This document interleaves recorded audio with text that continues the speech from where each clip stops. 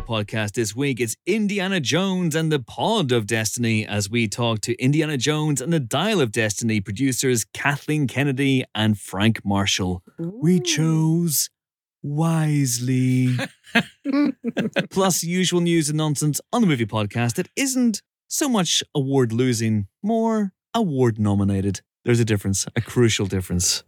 Hello, Pod. I'm Chris Hewitt. Welcome to the Empire Podcast. This week, we're back in the studio. We're always in the studio. I don't know why I keep saying that, but we are in the studio, and I'm joined by not one, not two, but three colleagues of such lethal cunning. Geek Queen Helen O'Hara is here. Hello. How are you? I'm very well, thank you. I'm back in town and, After Glastonbury? After Glastonbury, I will yes. grill you relentlessly about that in just a second. A great big fucking nerd, James Dyer, is here. Hello. Jimbo, you and I, last night, we were at the PPA Awards. We were vanquished. We were. Vanquished. We were demolished by another podcast. Which with whose name I shall withhold. Mainly because I can't remember what it was. But congratulations. Yes, once again, not award-losing, award-nominated. It is always an honour to be nominated. And speaking of an honour to be nominated, joining us back, returning to the fourth chair for the first time in a year or so, is Oscar-nominated editor of Top Gun Maverick and the forthcoming Mission Impossible Dead Reckoning Part 1. It's only Eddie Hamilton. Bow in his general direction. Oh, God bless you, Chris. Thank How you. are you, Eddie? I'm super excited to be here. Had a great time last time. Love the show, love the podcast, listen every week. So it's an honour to be in your company and talking movies. Talking movies. And a couple of weeks now until Mission comes out. So that's very exciting. Yes. Are you finished? Yes, we are finished. We finished a couple of weeks ago. This morning, I was QCing the 4DX version of the movie, which is a great fun. Seats move, wind blows in your face, they nudge you in the back, and all kinds of things. Tom Cruise dangles down from the ceiling. Smoke is like emitted into the audience in the auditorium. When the mission self-destructs. Yeah, it's really cool. There are strobe lights as well, and they did a great job on Top Gun Maverick last year, and they've done another. It's literally like being in a theme park ride for the whole duration of the movie. It's great fun. I think I might be a little old for it. there was a part in the middle of the movie where I was like, I think I'm too old for this, but my kids are going to love it. Maybe you guys aren't ready for that yet. Yeah. Maybe you guys aren't ready. Your kids are going to love it. Exactly. Oh, my word. Yeah, but so we are still like ticking. We're just like the final few things. Like I saw the last 25 minutes of the ScreenX conversion of Mission yesterday, which is where they put stuff on the sides of the cinema. Okay. And there's one of those in Wandsworth Cineworld. There's one at the O2. They're all over the country. I think there's like 300 screens in the world now. And because we only have IMAX for a week because of a certain Christopher Nolan movie coming along the week after. And I love Chris Nolan, and he shot his film on 70mm IMAX. So, he deserves all the IMAX screens. Yeah, he's exhausted. Quite frankly. But the ScreenX will continue as an enhanced way of watching the movie. And it's astonishing the way we send them all the VFX assets and all the dailies for the sequences that they're converting. And they rotoscope people out and put them on the sides and work out how to extend the set. It's astonishing. It's like witchcraft when you watch it. You're like, how on earth did they ever do this? And they did it for Top Gun Maverick as well. And it was phenomenally good, the conversion. And they're doing about 54 minutes maybe of the movie. Wow. No, maybe 60, 62 minutes. Anyway, it's a lot. The record was Top Gun. Then it was Wakanda Forever. They picked it, and now I think R1 might be more. Anyway, so we're still putting the final finishing touches to it with 2 weeks to go. Good Lord. But the rest of the crew, Chris McQuarrie, Tom Cruise, and the cast, they're all traveling around the world doing the junkets in different countries. They're in Seoul, Korea right now, where they had the Seoul premiere last night, the Korean premiere. Yeah. That's amazing. Yeah, it's really good. All right. Well, Helen, I'm definitely going to grill you on Glastonbury in a second because Helen was in Glastonbury last time. Jimbo and I were at an awards do last night, as I said, the PPA Awards. It was very nice. Ellie Taylor was the host, yes, she and was. there was a nice 3-course meal. Although Jimbo didn't get his dessert. They didn't give me my dessert. Yeah. I'm still waiting for my He fucking ordered eaten mess. The vegan eaten mess, and they said they took I'm one not up to them and vegan. said, "You're not eating that I mess." just wanted the eaten mess. I know, but and by I'm being just saying. difficult, I fucked myself out of a dessert. You did. You absolutely did. Oh. I chose poorly. How does that compare and contrast to your Oscars experience? Oh, my word. Okay, so the Oscars experience, listen, I had an amazing time. Paramount really looked after me. Myself and my wife were flown over to the Oscar luncheon, which is in March, where all the nominees get, I think it's February. All the nominees get invited to the Beverly Hilton for a really nice lunch. You're sat at tables of 12 with, other Oscar nominees and their partners. In the same field, or do you get mixed and matched? Mixed and matched. So I was with mostly documentary people, and but Malala Yousaf was like right there because she was there for the documentary category. But the highlight for me was they do the class photograph. And after lunch, they start reading out all the nominees' names, and you walk up to this gigantic part of the Beverly Hilton ballroom, and you go and take your seat, and they kind of direct you all around. And it's astonishing because it is just solid A-listers wherever you look. It is quite extraordinary. But the real highlight for me was I was stood right at the far left. Okay. And then 10 people later after Steven Spielberg was called out. And he walked over and stood right in front of me, right? And I was able to go, Steven Spielberg, hi, I'm Eddie. I edited Top Gun Maverick. And you know what? He was so nice. He said, I've seen the movie 6 times in the theatre. I took all my grandchildren. I absolutely love it. I'm so thrilled that movie's done so well. You've saved cinema.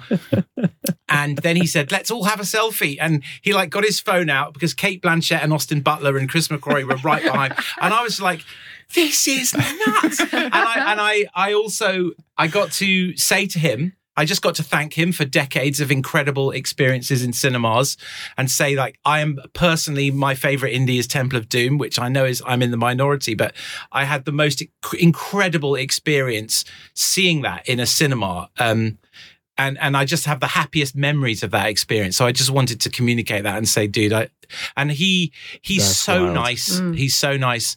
So I knew I wasn't going to win because Paul Rogers and Everything Everywhere All at Once had won all the other editing awards in every category. So I was going along just for the ride. My kids amazingly got to go. So my 17-year-old and my 13-year-old were in the audience, slightly further back from myself and my wife. I was sat right behind Ryan Johnson and his wife. And so I was like, good luck with your, award, Ryan. And he was like, good luck, Eddie. Because Chris McQuarrie had introduced me. So, and what I didn't realize with the Oscars is when you turn up, there's enormous amounts of security for obvious reasons.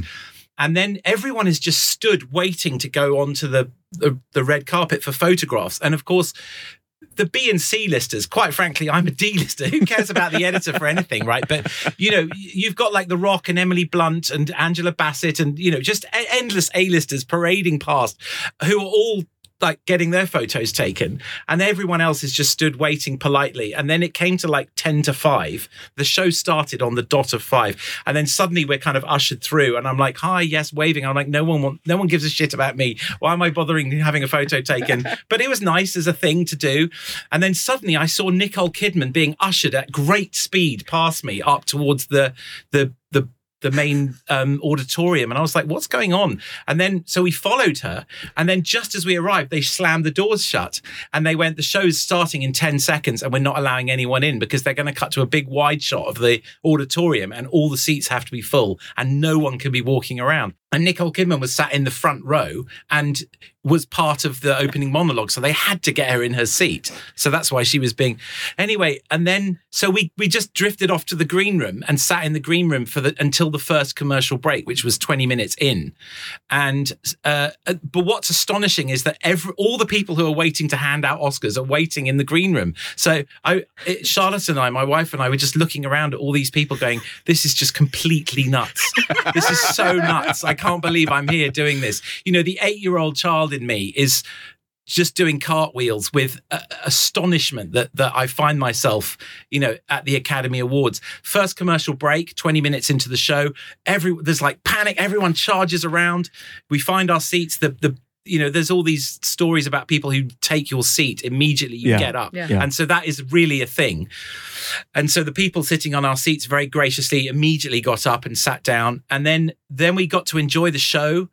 And And it was great fun being in the room and watching it all happen. Jimmy Kimmel was really good. And, John Travolta did the In Memoriam section. And of course, Olivia Newton-John. So it was very moving. And what I didn't realize is that during the commercial breaks, everyone just gets up and has a chat because there's all these people that you haven't seen for ages. So everyone is just walking to the front and saying hi to Kate Blanchett or hi to Austin Butler, whatever.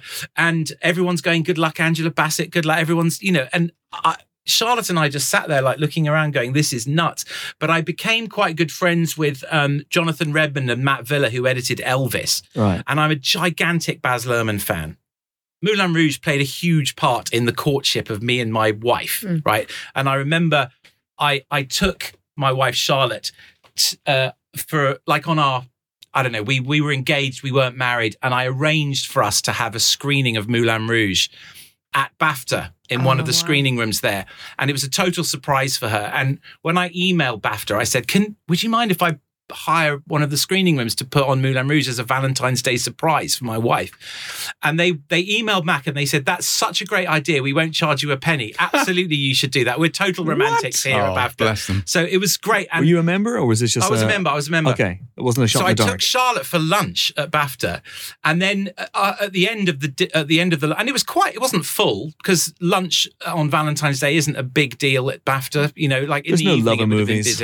But then the maitre d' came up and he said, Charlotte, would you like to come upstairs and I'll show you some BAFTA memorabilia and fun stuff? And she was like, okay, then, I suppose so. So she walks up and we walk into the Run Shaw Theatre, which is one of their screening rooms. And they've taken out all the chairs and they've put 2 armchairs there and a bottle of champagne on ice. And Charlotte's like, what is going on? I'm like, just wait and see. And then they shut the door. And of course, the red curtain opens at the start of Moulin Rouge. She's like, this is awesome. And we spend the next 2.5 hours singing at the top of our voices. All the songs from Moulin Rouge, all the lyrics, we know them. There was that time when all we did was listen to the Moulin Rouge soundtrack. So we knew all the words and we had a great time. Anyway, I wanted to tell Baz Luhrmann a 20-second version of that story just to say, look, this is the gift that you gave me personally as a filmmaker, And Matt Villa, in one of the commercial breaks, I walked over to see the Top Gun cast, who were all in a booth, like a box at the side of the auditorium. So I said hi to them all because I worked with them very closely for a year, day in, day out. And then Matt Villa sees me walking past and he's like, Eddie, come over here. And he was stood right next to Baz Luhrmann and he said, come over. So I just brazenly walked up to Baz Luhrmann and said, hi, Baz, my name's Eddie. I'm the editor on Top Gun. I just wanted to tell you a tiny story about the courtship of me and my wife in your movie. I'm probably the 10,000th person to come up and tell you how much they love me. That exact story. Yeah, exactly. And he was like, dude, I don't care. You can be the 10,000th and one person. It's always great to hear that stuff. Thank you so much for coming up to talk to me. So that was a real highlight, was getting to meet Baz Luhrmann and telling him how much I loved his films. Then what happens when your award is getting close? In the commercial break before it's announced, they move you closer to the stage so that you have So you're closer. So you have less distance to walk up, right? To make sure, because obviously the running time of the Academy Awards is a thing and it always overruns. But one of the ways they try to minimize that is by moving the nominees closer to the front. Okay. So we were moved to like fourth row from the front, all the editing nominees. So I was sat right next to the Daniels, who had their collection of Oscars just on the floor next to them. You know, so they won't miss one. No, yes, exactly. But it was nuts. And then when they're actually reading the nominations out, and I'm like, I'm not going to win because Paul Rogers has won everything. But there's 5% of you going, I better. Anyway, and of course, all day you've been running through some kind of acceptance speech. Of course. Because you don't want to forget to thank your wife and Tom Cruise and, you know, Jerry Bruckheimer. Yeah, and Eddie, you weren't going to... Exactly. You were thank the Empire podcast specifically? It's such a weird cocktail of emotions going through because you're like, in 10 seconds, I could be talking to 200 million people on live TV. That's what you're thinking. My life could change. But it's not going to, because I know Paul is going to win because he's won everything else. Sure enough, Paul Rogers goes, and I'm thrilled for him, right? Astonishing achievement what those guys did with Everything Everywhere All at Once. But then going to the governor's ball is upstairs. And that's where people get their Oscars engraved. So there's a lot of very happy people queuing up, and they engrave the Oscars live, at this huge ball. And my kids were brazen. They literally walked around with their phones. Pedro, can I have a selfie, please? No problem. Angela, can I have a selfie, please? Literally, Michelle, I loved you in Crazy Rich Asians. Please, can I have a selfie? So my kids literally walked around and got, even though that's strictly forbidden, quite frankly, but there's not many really kind of teenage kids at the Oscars. And so they're cute kids, and everyone was like, of course. So they went back to school with this enormous, bucket load of selfies with A-listers, which will be great fun for them. But the fairy tale ending didn't happen, so they didn't get to see their dad win an Oscar live in the room. Yet. Well, who knows? I think Top Gun was quite a unicorn movie, so I don't know if that kind of thing is going to happen again to me. But still, it was incredible, and the 8-year-old kid in me was just absolutely like doing cartwheels the entire time, because you've dreamed about this like for 40 years, and I've watched the Oscars every year, like we all have, because we're all fans of just supporting the movies and being like a part of history just by watching it live, and so to be there, it was great fun and a great memory. Well, Eddie, it's all very impressive, but let me tell you about the PPA Awards. Yes. So they get to our category, best podcast, I believe it was. That was the eighth award. Yeah, they fly by because they don't give a shit, and so they just go best podcast, and here are the nominees. Boom, and here's the winner, and then they read out the judges' summary. Yeah. And within the first 3 words, Jimbo, because the same thing, 5% of you goes, I just know we're not going to win these things. But then there's 5% of you that goes, adjectives like we professional might. And organised. Yes. And we were immediately like, that's not us. Because they went. It's not us. This competent podcast was that's it. That's not us. This listenable podcast was again, that was a big tip off. Yeah. But they went his unique approach, and I was like, damn it. I mean, my approach is pretty unique, but this isn't a one-man band, so this is ours. And so once they said that, we knew we were. And then done. when they went the Pilot TV podcast, you were just like, that was it. It was like it wasn't even nominated. What the hell? And then James just filibustered for the rest of the night. And then about 30 seconds later, they were on to the next award. So I think our stories are quite comparable. Yeah, they're similar. In so many Very ways. similar. Very, very similar. Who did you get a selfie with? Yeah. Nobody. Oh. And not even him. No, it's true. I refused. It's just frowned upon. I wouldn't allow it. But did you get an eaten mess, though? That's the question. Yeah. I did not get an eaten mess. What's the food like at the Governor's Ball? It's insane. There's so much of it. You can get every kind of food imaginable, and there's like endless chocolate fountains, and barbecues with shrimp and chicken, and and Wolfgang Puck does it. It's a whole deal. There's chocolate Oscars everywhere. I don't know. It's just nuts. I think we need to make a prestige drama. I think we might have to. I think we do. Eddie, are you in? I mean, can we tear you away from the queue? Let's do it. I was in with chocolate fountains everywhere. That was the selling point. You had me at Wolfgang Puck. Yeah. Absolutely. Helen, I will grill you about Glastonbury at some point, but we probably should get on with the rest of the show. Probably, all in good time. I've just seen the picture of you. I looked up the picture. I was trying to find. There it is. Spielberg genuinely is right in front of me. Spielberg is right in front of Eddie. Yeah. Look there. See? There he is. That's me. And then there's Steven Spielberg. There's the man. And there's Austin Butler. Austin Butler was right next to me. Yeah. Good yeah. Lord. Look at that. Look it's at that. nuts, isn't it? Oh, Brendan Gleeson around as well. Yeah. Cool. Oh, that is Macquarie dreamy. just behind Brendan Macquarie Gleeson. was right behind. Yeah. Eddie, you were sitting in a seat that Macquarie occupied last week whenever he and I recorded what is apparently the first part of our Mission Impossible Dead Reckoning Part 1 mega spoiler special. Oh, that's Part so one. cool. We did a mere 6 hours last Friday, and then he was called away, and so we have agreed to do a second one. So Great. yeah, first part's going to be up towards the end of July, a couple of weeks after the film comes out. I think you're going to love it. That's great. I'm very excited to hear it. It's going to be absolutely off the chain. I cannot wait for that. But anyway, let's get on, and let's have a question. Now, I asked people to send in questions, the archetypal panicked shout out, and I liked a couple of the questions, but there's one that really did catch my eye. Nick Keith, 86, biggest question of the year. It's the 20th of July. which do you watch first? Oppenheimer or Barbie, and why? Now, we know that Tom Cruise and Chris McQuarrie have got their tickets for Indeed, they do. Oppenheimer and Barbie. They do. Lovely picture of them yesterday, supporting other people's movies, which is nice. Yeah. Elspeth, what are you doing? The right answer, if you want to call it that, is probably to see Oppenheimer first, which I think we all expect to be a little bit more of a downer.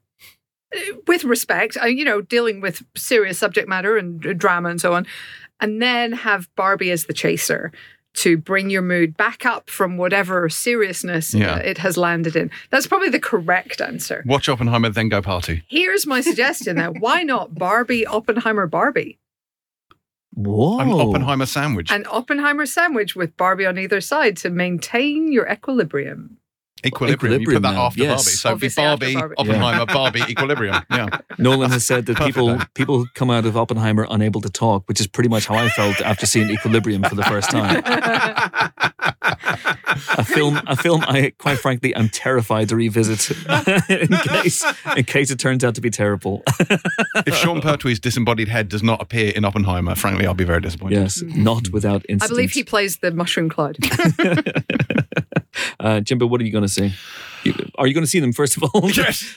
They are movies. Yes, they are going to see them. I'm extended television disappointed that I episodes. won't be able to see Barbie in IMAX because Christopher Nolan has taken all the screens. So that's obviously disappointing. But which would I watch first? Like if the screenings were on the same day and I had to pick one, it would be Barbie. And the main reason for that is I'm so fascinated to see what this film. In a nice way in the world, I kind of know what Oppenheimer is. Yeah. Like going in, I know what that film is. It's going to be great. I know what I don't know what Barbie is going to be. I have no sense of the fabric of that movie, and I'm fascinated. Probably a polyester. Yeah, almost certainly. I have to see it. I have to experience Barbie. I do. So probably that. We were having a conversation yesterday. Helen, who was it with? I can't remember who it was with. I'm pretty sure it was me and you having a conversation with someone else. And we were talking about box office predictions for the rest of the year. And someone asked us, what do you think Oppenheimer's going to do? And I went, I have no idea. I think it's going to do do fine, but it's not going to be, I don't think, the box office winner that week, if I'm honest. We shall see. But, it might have legs. I'm sure it will have legs. Again, I think it's going to be a very good film. I think he's a very good filmmaker. I'm sure, it's got all these IMAX screens, which won't hurt. And it will look great on IMAX because he shoots for that format and everything else. But I think just for sheer novelty factor, just for the mystery of it that James was talking, and just for the what the heck is it of it, I think surely it's got to be Barbie. Assuming it's not Mission Impossible Dead Reckoning Part 1. No, of course, but the question wasn't even which is going to do better. It's like, I know, what is Oppenheimer going to do at the box office? And I don't know. No. I don't know. It could have incredible legs. It could be an amazing movie. But just the sheer chutzpah of releasing, a 3-hour... Is it entirely black and white? No, it's not. There's bits in color. Yeah. Okay, so a 3-hour, but some of it's in black and white drama about the man who built a nuclear bomb in the middle of summer and sticking it on IMAX. That is one hell of a swing, I have to say. He's a filmmaker who's, I guess, earned a certain amount of, he has big movie treatment for his movies. But it could do anything from 20 million to 200 million. It could do, and it's impossible to tell on these. What I am excited about is I think that both of these films are going to get people to the cinema, and I love that we in the film lovers community are treating it as the face-off of ages. I'm not saying that's what you're saying, Chris, but generally, film lovers are talking about this like it's the face-off to end all face-offs. And normal people are only going to be interested in one or the other, realistically. And I just kind of find that fascinating. So I'm just really excited that they're both coming out in the same week. You're either Team Barbie or Team Oppenheimer. I'm Team Cinema. Eddie, what about you? I will be going to see Oppenheimer in celluloid 70mm at the IMAX on the South Bank, the Waterloo. Oh, IMAX. Yeah. Because I want to see. Listen, I've seen all of his films, and I saw Ghost Protocol in 70mm IMAX, but all of his movies since The Dark Knight, which I think was the first one that he did in IMAX with an IMAX release with changing aspect ratios. But this is all 70mm, so it's all photochemical. And I'm just a total nerd for that stuff. Like I remember seeing Interstellar there twice and just being it's just astonishing seeing that stuff. The resolution of the film, it's majestic. You know, I think it was 4 frames out of sync, and they laced the projector up wrong for that. And then I went 2 weeks later, and it was still 4 frames out of sync. Which, as an editor, I'm like, oh God, Christopher Nolan would be so frustrated. But if you lace the IMAX projector up wrong, then it's stuck. You know, it's a huge deal to have to unlace it and resync it and stuff. No, I'll definitely go and see Oppenheimer. And I desperately want to see Barbie. My kids are so excited about Barbie. All my team, my editorial team on Mission, the ladies on the team are all like desperate to see it. They're so excited. So I wish it well. And I actually think it'll do like Dunkirk numbers. Interesting. So I reckon like about 400 million, something like that. I think that's realistic. I think it's a bit like James Cameron, you know, never bet against James Cameron. I do think that there is an inbuilt like fan base of Nolan fans who are gigantic in number and will turn up to watch the movie. And if you go on the IMAX website and try and book tickets, there are no tickets for Oppenheimer for the first like 30 shows at the South Bank. It's booked. Every seat is sold out, and they're doing like all night screenings, and they're all sold out. So wow, you know, yeah. So it's, you know, or the only tickets available are the ones like right in the front row on the left. Yeah, you don't want to sit in the IMAX and watch that. You want to be like, you know, in the kind of rear third of the theatre. Yeah. Oh, yeah. You know, see, that's my only issue with that screen, which has a lovely screen. That there's only maybe, I think, generously like 30 usable seats in there. like I've seen films there when you're off to the side near the front, and it is utterly miserable. Yeah. Everyone's face is just gigantically warped, isn't it? Yeah, it's hideous. But I love watching IMAX film in its cinema, and there's something very romantic about it. And I love the fact that he is one of the filmmakers who's like aggressively pursuing, I think Denis Villeneuve as well, right? On June 2 is doing that. I'm very excited, but I will go and see both because I love cinema. And so cinema. I'll be there. Yeah. Hooray for cinema. Hurrah for movies. Well, I will be going on July 21st to see Mission Impossible Dead Reckoning. There you are. Part 1, 3 times in a row. No, I don't know. I think I probably would, yeah. Because if it's true and people have been coming out of Oppenheimer unable to talk, I'm not so sure I want that to be my defining experience for the day. So I might see Oppenheimer first. It's like the kill list. Like, you came out of the kill list with the kill list stare. That's what Ben Wheatley said. Yes. You came out going, what the hell have I just seen? And I don't want that. I want to have Barbie erase that stare. But what if Barbie's just as depressing? It could be. What no if one's it considered is? this. No one's thought of that, have they? Of the 2 films, that is the one more likely to have a temporal pincer movement. It might be. You never know. All right, real quick, and I want one nomination from each of you here rather than a 10-minute discussion, although I could do a discussion about this guy for 2 hours, but this is a question from Foul Shopaholic. We might do this in depth next week. She says, I saw a Dial of Destiny today, so my brain is all about Harrison Ford. What is your favorite non-franchise Harrison Ford performance? Ooh, okay. Eddie immediately, like on University Challenge, started conferring with Helen. What are you looking at the IMDb? We're just having a look. Oh, come on. That is cheating. We are cheating. Absolutely cheating. Well, if you're doing that, I'm going to charge my phone. How does that make sense?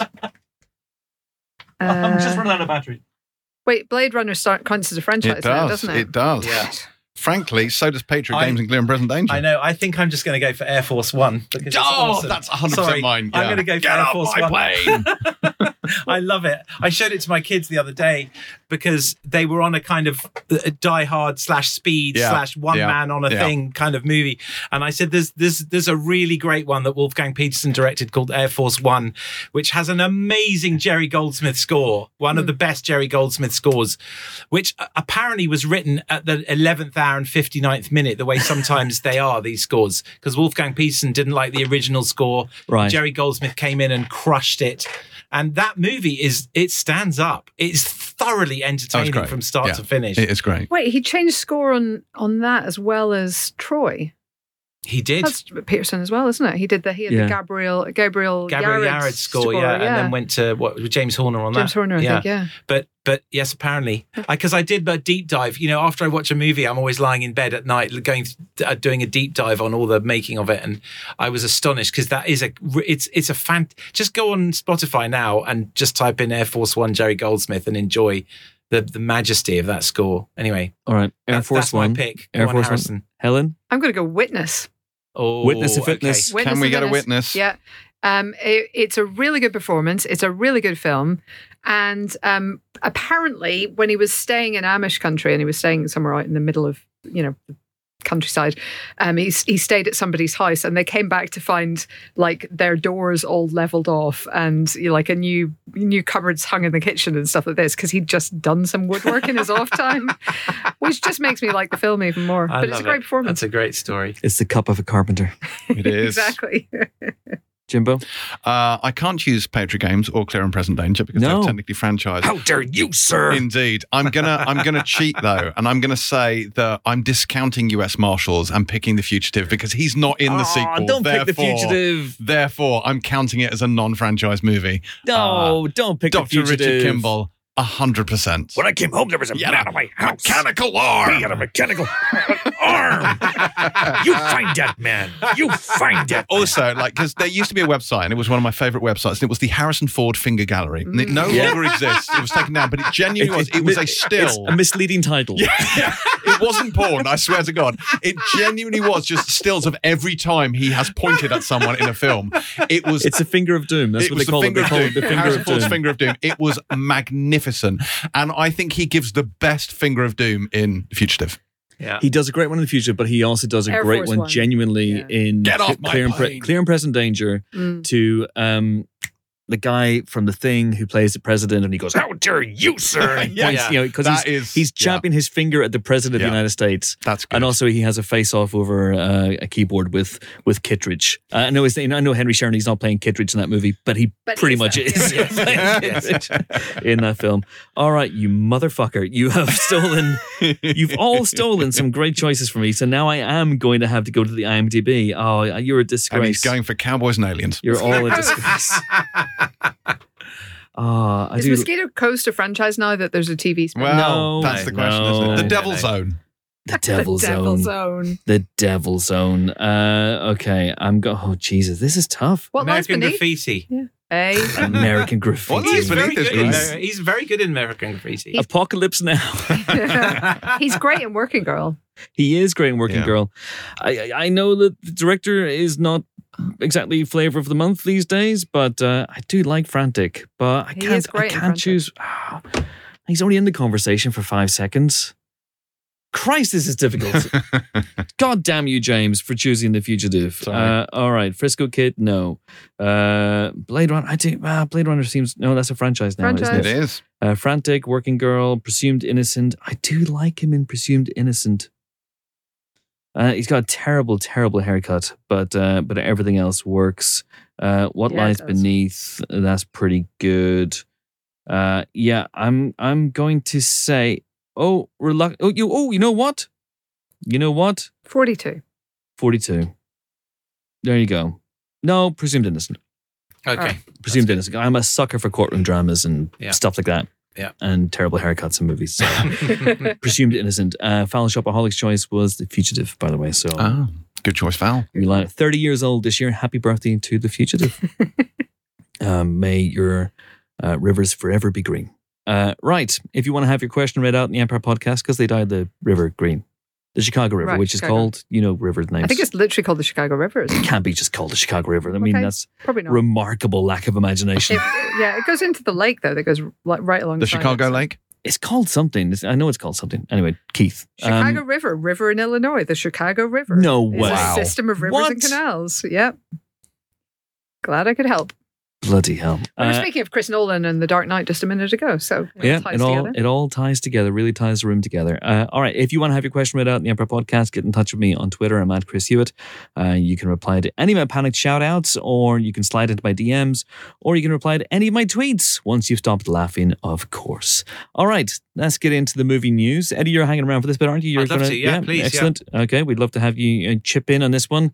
I think there's only really one place to start, and we've got some major casting news going on, which is that James Gunn has now officially found his Clark Kent / Kal-El / Superman and his Lois Lane / Lois Lane / Lois Lane, and they are I don't know how to pronounce this guy's name. Cornsweet, isn't it? Cornsweet? I'm not sure. I'm going to go with David Cornsweet. He's about to become one of the most famous people on the planet, so I think this time next year we will know how to pronounce his name. And Rachel Brosnahan, who is from the marvelous Mrs. Maisel. Yeah. Now, this is after a very hotly contested casting competition, I guess. There were a lot of people in the running. Emma Mackey, Phoebe Dynevor, Nicholas Hoult, who's long been the guy I was like low-key, not even low-key, I was like very, very actively campaigning for this on Twitter. I mean, yeah, you literally tweeted, Hoult. Well, my dream pairing was Nicholas Hoult as Clark Kent / Superman, because I've just always seen Clark Kent in particular in Nick Hoult. And Charlotte Ritchie from Ghosts, BBC's Ghosts, from the the Horrible Histories Yonderland team, as Lois Lane, because she is like the spitting image of a young Margot Kidder. She is. And she's got that feistiness as well and amazing comedic timing. But she was never in the running. But Hoult was in the running. Apparently he was in contention for Lex Luthor in that movie, and then decided at the last minute to throw his hat into the super ring, or his super hat into the super ring. And I was really rooting for him, but it hasn't worked out. But apparently this guy, David Cornsweet, is incredible. Really he's and really the real good. Deal. I mean, look, I saw him. What's he been in? I saw him for the first time in Ryan Murphy's The Politician on Netflix, and he's in it for. He's basically a ghost, right? That the main character talks to. His character has died at the beginning of the show, and that's one of the things that sets the plot in motion. And he appears as a ghost to the politician of the title. And he's immediately, you're immediately like, that guy looks like Superman. What the hell? That guy is absurdly Was he wearing the costume? handsome. Yeah. Oh my And a God. cape and everything. Was he flying? But he was immediately just like, wow. He didn't have, it wasn't a huge role. He wasn't massively, stretched, I think, as an actor. And then he appears much longer, a bigger part in Hollywood, also the Ryan Murphy show that went sort of through the golden age of Hollywood and had lots of, it was kind of like Babylon, but less shit. Anyway, and he's really good in that. He has a leading role in that, and he gets a lot more chance to kind of show off what he can do. And I think he did it really well. And he's in Pearl, which many people will have seen earlier this year. He's quite frankly a big old pervert in that. Again, very good performance, but at the same time, quite charming and quite, winning. And that guy. No, but because he's in We Own the City, which is David Simon's We Own the City.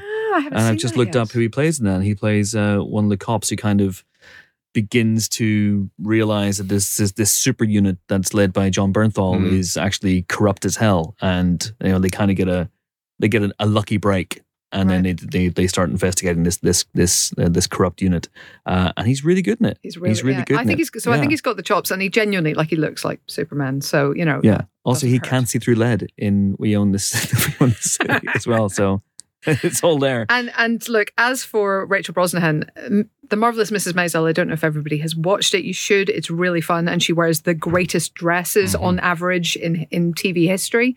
But she is 90% the way to Lois Lane just in that role. I mean, that is, if Lois Lane had gone to stand-up comedy instead of journalism, she would be The Marvelous Mrs. Maisel. It's a really similar kind of energy and just fire and pace. And I'm super excited to see what she does with it. Eddie, what you got to take in this? I think. Listen, James Gunn's casting generally in all his movies is exquisite.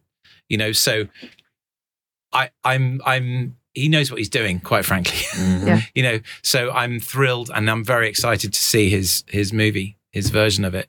Yeah, I'm very excited about this as well. I've been following the casting rumors about this, and the fact that they got people in to do chemistry reads with, they paired up different Clark Kents with different Lois Lanes, and then they obviously got people to do costume tests and all that sort of stuff. And I thought it was very interesting. And Rachel Brosnahan's name has been in the ring. It's been in contention pretty much throughout this process. But I remember there was a report a couple of months ago where they went, studio bosses are, because he wants slightly younger people. She's 32. But in Hollywood terms, that's 57. So, I was hoping that she wouldn't get discounted because of her age, especially since she's like ridiculously young. So I'm very, very glad. I've always thought though that Lois Lane should be older than Clark Kent anyway. Yeah. But he comes in as a young reporter when she's already established. Precisely, yeah. So sort of makes sense. This casting broke the same night as the premiere for The Witcher Season 3, and I felt a bit for Henry Cavill. Yeah. I think he'll be okay. If you put them side by side, there's a lot of similarities between Henry Cavill and what's his name? Mr. David Corenswet. It might be Corenswet. We don't know. Yeah, Corenswet. Yeah. But there's, they're both very chiseled. Very, very Does he have an 8-pack though? Henry Cavill has an 8-pack. Yeah, Henry Cavill. I don't know how you do that. I'd have to go back and rewatch The Politician, but I'm pretty sure yes is the answer. And he is also apparently 6'4", so he's tall. He's 30. She's 5'3", so it's wow. He's 30, so he is younger. But we're not talking like stupidly young. But it's interesting. It's a shame also for Nicholas Hoult, who came close to being Batman as well, the R-Pat's Batman. And are you saying that he was going to be Lex Luthor? Well, he was. They're apparently, because the rumor is that they're looking at a Lex Luthor, obviously, and then the rumor is now they're looking at a Skarsgård. So they'll just randomly pick a Skarsgård, and then that person will be Lex Luthor. But apparently, Holt was the number one choice for Lex Luthor, and maybe he will again be that. But I guess he went, you know what? I'm taking my shot. Maybe he listened to the podcast and thought, you know what? He's convinced me. I can be Clark Kent. I can be Superman. I think he would be a great Superman. I really do. I think he has, you're right, such good Clark Kent energy. And I think he could, get that like Superman goodness. Do you know what I think it is? Do you know what I think it is? Not American? Mm-hmm. To be honest, that wouldn't be unreasonable. We don't cast Americans as Bond. Maybe we shouldn't cast non-Americans. And we never will. No, but genuinely, I feel like it is meant to be a part of the character. How dare you, sir? All-American, apple pie eating Kansas boy. It's not crazy to want an American in that role, I don't think. Hey, Cavill did a good job. I don't think it lacked for his lack of Americanism. Like I said, I've only ever had one issue with his Superman, and that was a slight tendency to look smug. That's the only issue Superman. I've ever had with him. Not being funny, if you were Superman, you'd probably feel a bit smug too. The point is, you shouldn't show that you feel smug. Just keep it on the inside. Yes. Keep it in your fortress of solitude. Yeah. Christopher Reeve never let on he was smug, did he? He just definitely on the inside, embodied Superman. Yeah. Just saying. By the way, of course, the very first actor technically to play Bond was Barry Nelson, who was American. Technically, but in the but not in the official canon. Eon stuff. Yeah. We don't count the original Casino Royale either. Come on. Anyway, yes, so there we go. Exciting news. Superman Legacy coming 2025. Writer strike, actor strike, notwithstanding. It may or may not. There won't be a director strike though, because the DGA have He has agreed. written the script. Gunn has, he has. The writer's strike will not affect it. That's true, but then I guess he's not one of those people who really endlessly revises on set. Yeah, I mean, every filmmaker does, I mean, everyone, it's just every process is different. Yeah, exactly. Yeah, but exciting stuff. But the DGA have agreed. They have voted, or some of them voted, but there was a small turnout. But they have voted, and they are not striking it. They've taken a deal with the studios. What does that leave the writers and the Screen Actors Guild? What do you think? What do you think is going to happen there? Because we're coming up to the point now where it looks like the actors may strike as well. I think they probably will, the way things are going. There was a letter this week signed by sort of 300 actors, among them many A-listers. Must have been a big letter. Including Meryl Streep and Jennifer Lawrence, basically saying, don't basically, don't make a bad deal. We are absolutely ready to go on strike. We need to protect the profession. So it's not just the profession; it's the whole future of the industry. Yeah. Mm-hmm. It's like there needs to be a significant course correction in the industry, otherwise there just won't be an industry. Yeah. Do you feel, Eddie, like there's an existential threat going on? I mean, from an editor's point of view, are you guys scared of AI programs? Might they, could a studio one day go, you know what? It's nice that you're in there and slaving away in the editing booth. Yeah. 21 hours a day, 7 days a week. But this AI thing can do almost as good a job. Yeah. And it can do 24 hours. Those 3 hours you sleep, Eddie Hamilton. I know. I've no idea what's going to happen. I think that there's no doubt that it's the rate of progress is alarmingly fast with AI. And every 2 months there's an upgrade to ChatGPT or whatever. And, you can like write scripts in 4 seconds and all this craziness. But I think that I think it's more about making sure that there are people to make the films, and it's just clearly they're rushed to flood their own streaming services with their own content at almost any cost has backfired kind of quite dramatically in a way, because no one made any money, and now everyone is cost cutting, and it's all just this self-made disaster really that's happened. And we're going to end up with the future of TV being TV with commercial breaks, and choosing what to and all the subscribers will eventually amalgamate down to like 4 that you will be able to afford, and it'll just be like having 4 TV channels again. You know what I mean? Like we'll just be back where we started, and they'll work out some economic model that works, and they'll have to report streaming numbers for the people who are buying commercials. So they'll have to tell people how well the shows are doing. So we'll just end up back where we started. But it is, I think I don't know. Well, there's that whole. Who saw that interview that was on Deadline a couple of weeks ago? One of the writers did it, where he interviewed an AI and was like, "Do you have childhood trauma?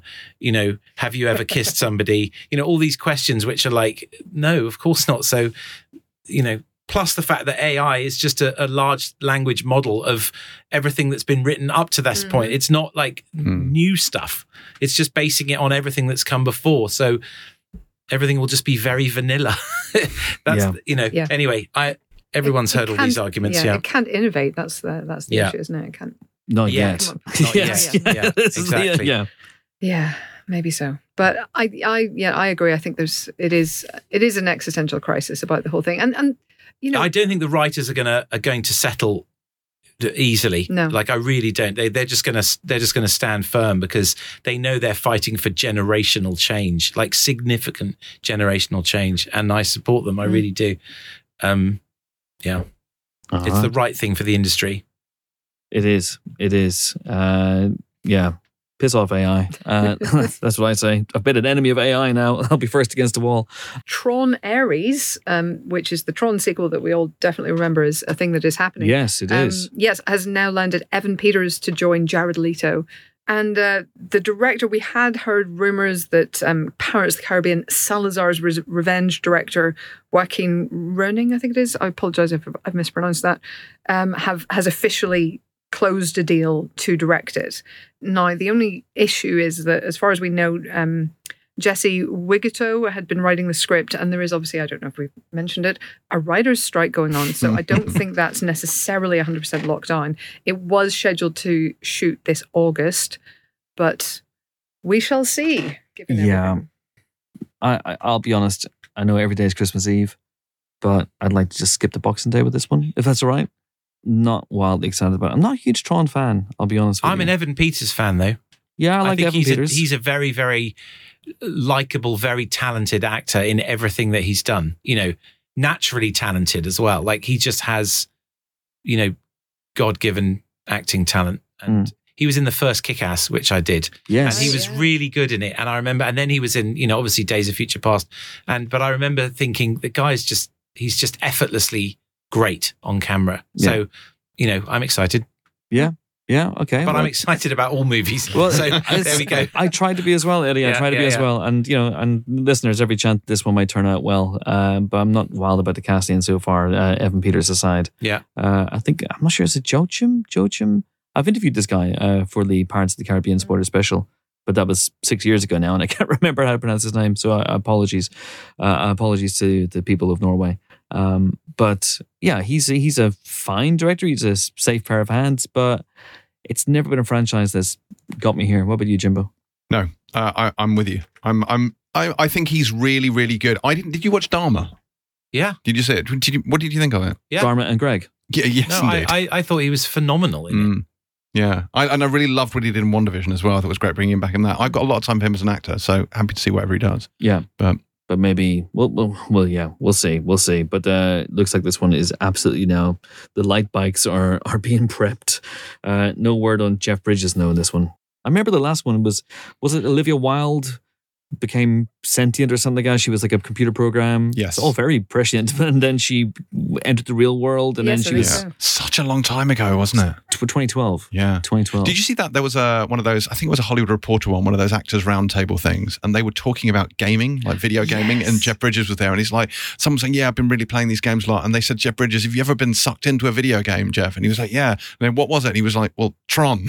Yeah. I was like, that is perhaps the greatest answer ever. What's hilarious is none of them really reacted. No, they didn't. It was Pedro Pascal talking about The Last That of was Us. it. Yes, it was. It was Pedro Pascal. And none of them sort of really got the joke, I know, at least in the moment. It was very, very funny. He was so dry in the moment as well. Well, he is, isn't he? Yeah. His sense of humour is incredibly dry. Yeah, interestingly, Jeff Bridges, he was in the second Kingsman, right? And he only spent a week on set. But I remember watching him act and thinking he might be one of the finest actors I've ever seen, like performing live on camera. He was totally in the character. It was astonishing watching him. It was, also whenever you're kind of on set watching an actor like that, there's a kind of, you can't help but get like the whole, filmography just like stacking up in your brain as you watch him do it. But he was astonishingly good on camera in that film. Anyway, it was a real privilege to watch him work live, even just for a week that he was on set, but still that was a highlight for me. Speaking of Kingsman, one of the stars of Kingsman: The Golden Circle, Elton John, was headlining at Glastonbury just last week. An amazing set. I mean, just banger after banger after banger after banger. It was absolutely incredible. Which reminds me, Helen, I really must grill you about your Glastonbury experience.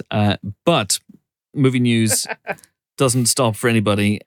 So have you seen that Christopher Storer, the creator of The Bear, which is now the second season is on Hulu in the States right now and is going great guns. I'm having to like almost weave between Bear spoilers every time I fire up Twitter now, but I don't want to mute any keywords behind Hans Corner, that sort of thing.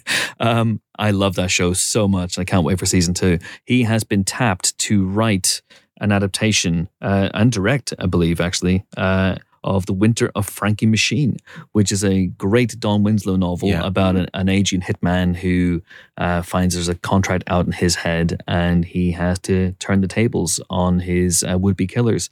It's a really, really great novel. It is the novel that Scorsese and De Niro were going to make until there was a very, very late change of direction and idea, and they made The Irishman instead.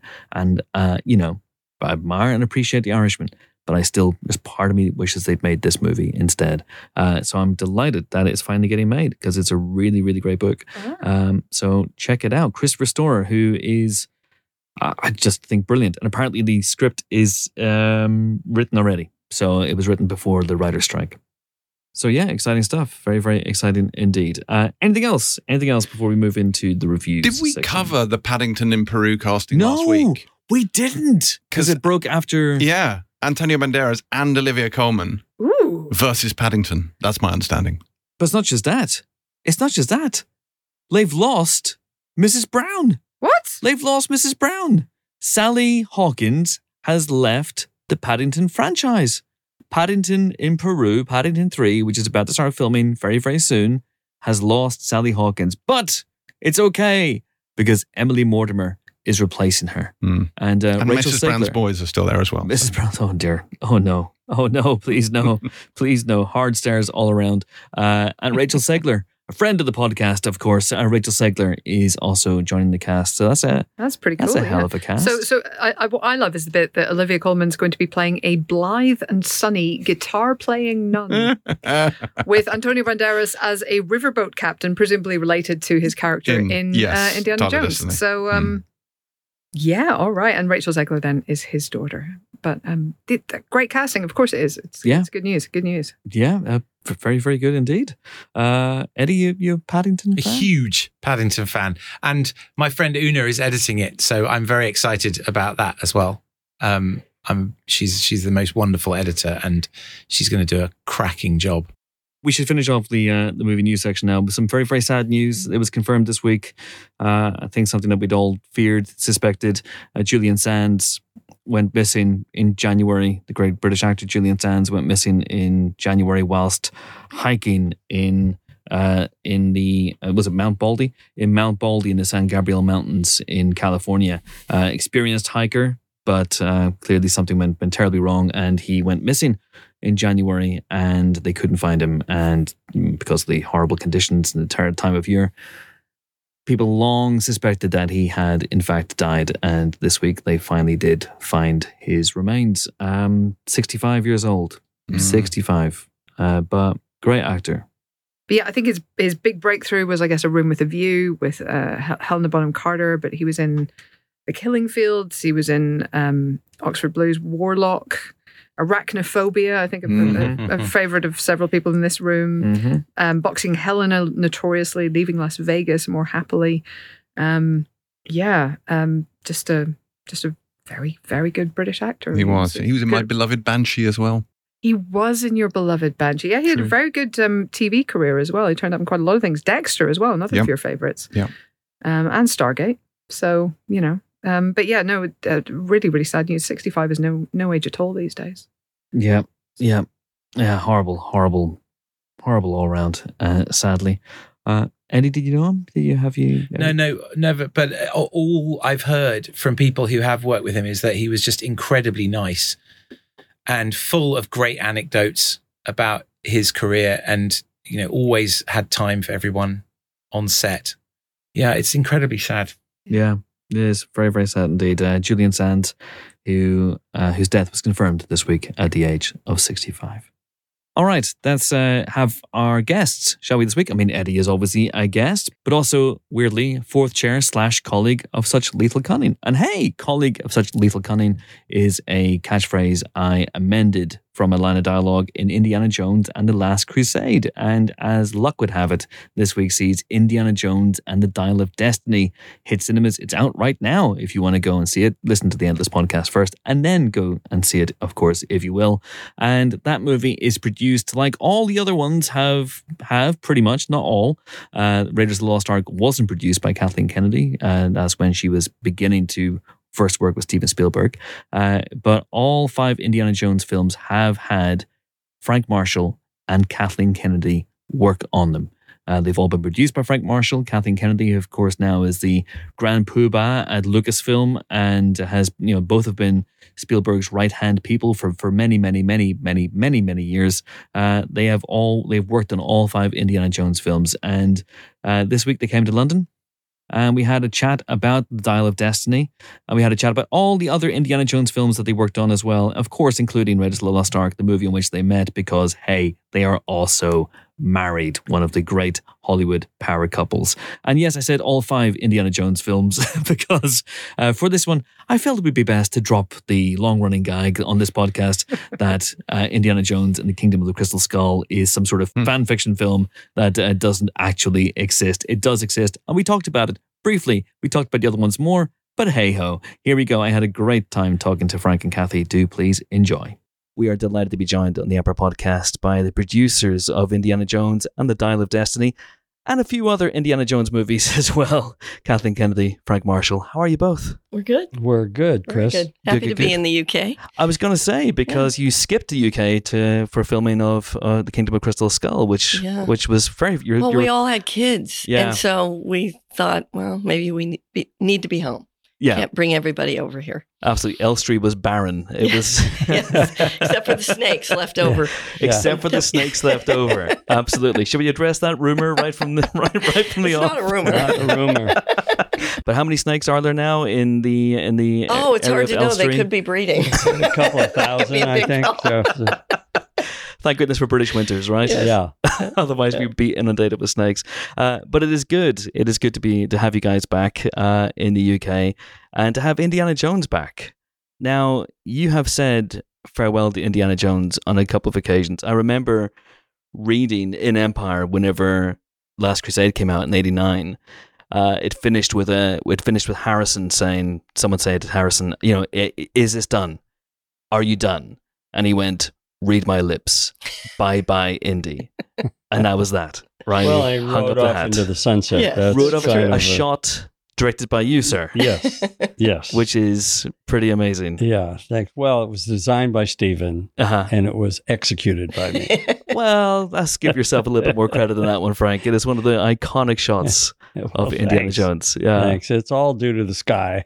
It was the right sky. There's no visual effects there, and the sun. I remember the clouds were there, and the sun was going down, and then just as we went to roll, the sun popped below, right under the horizon, and it was perfect.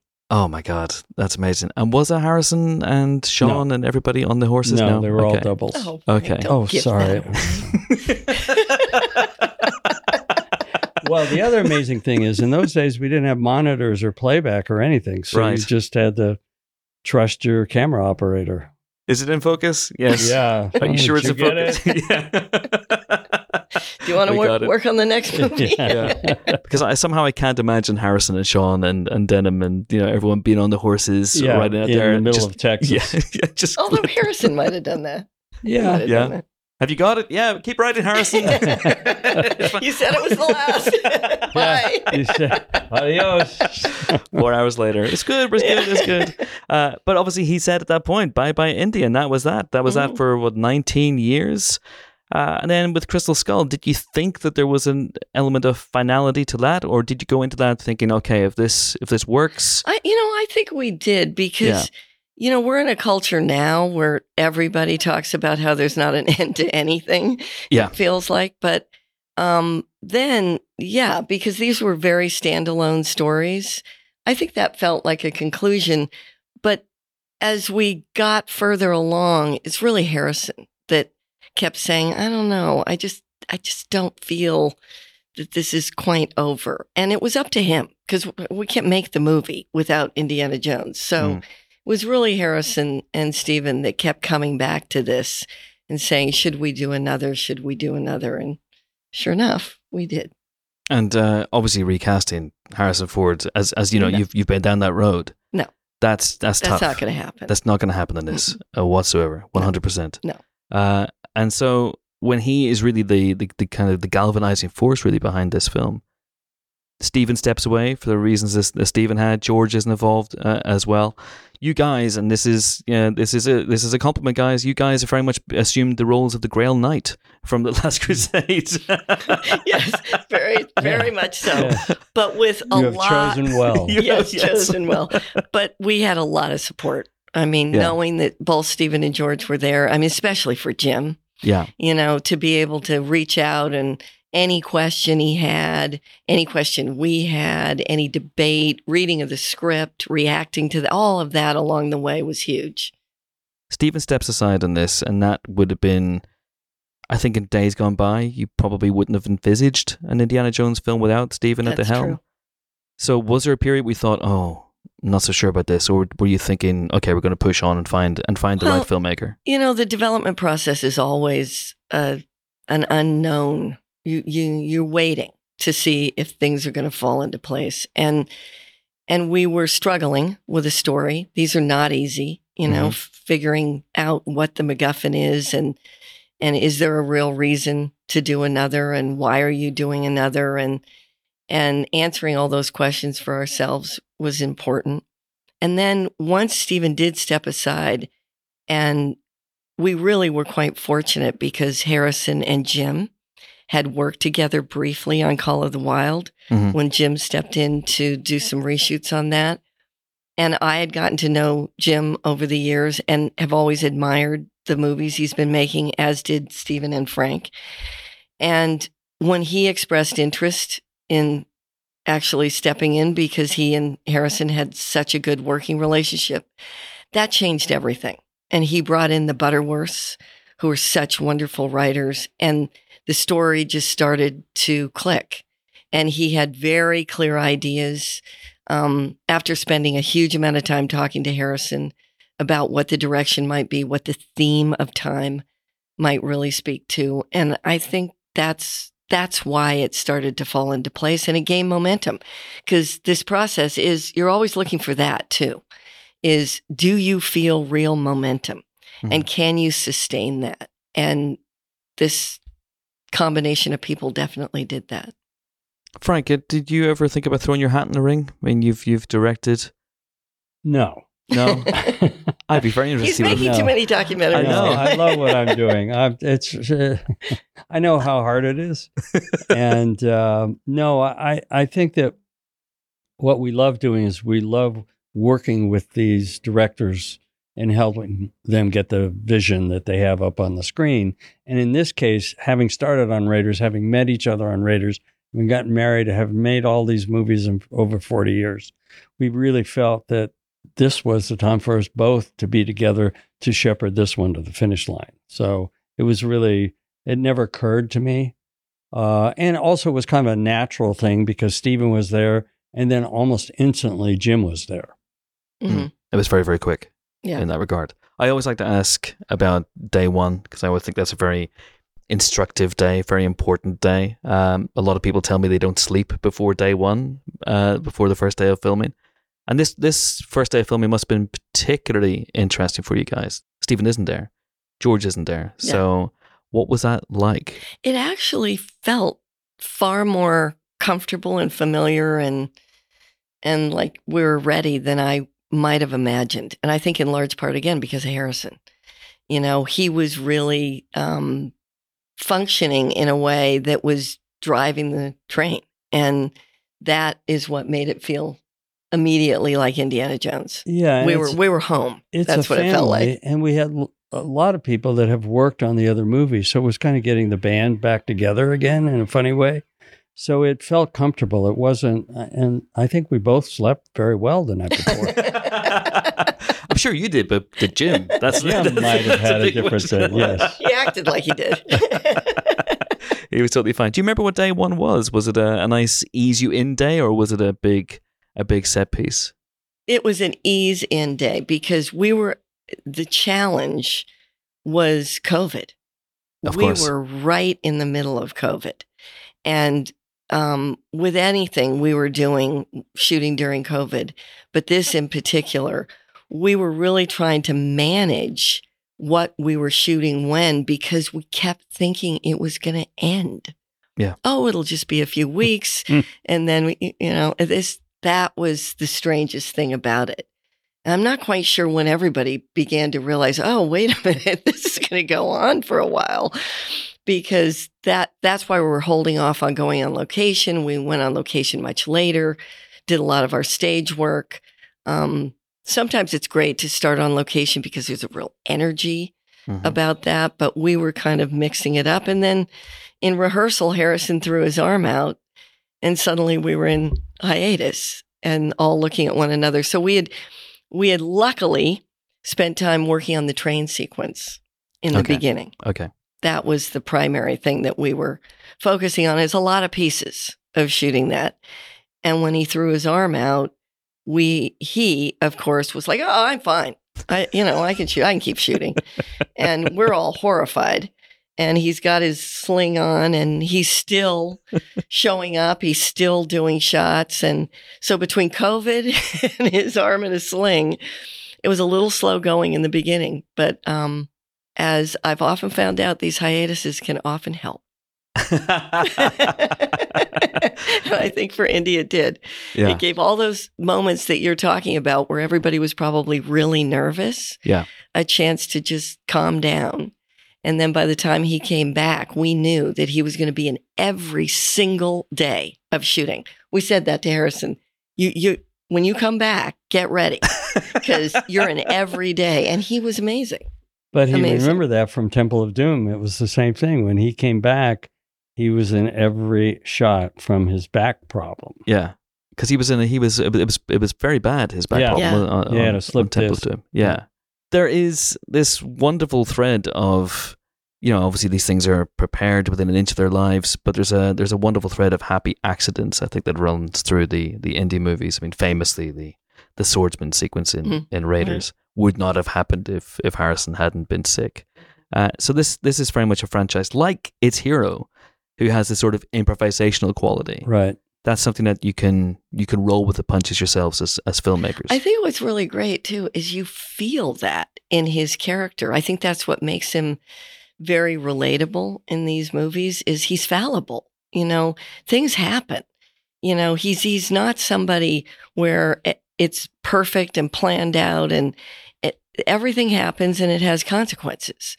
And that's, I think, what people really love about his character. He's like them.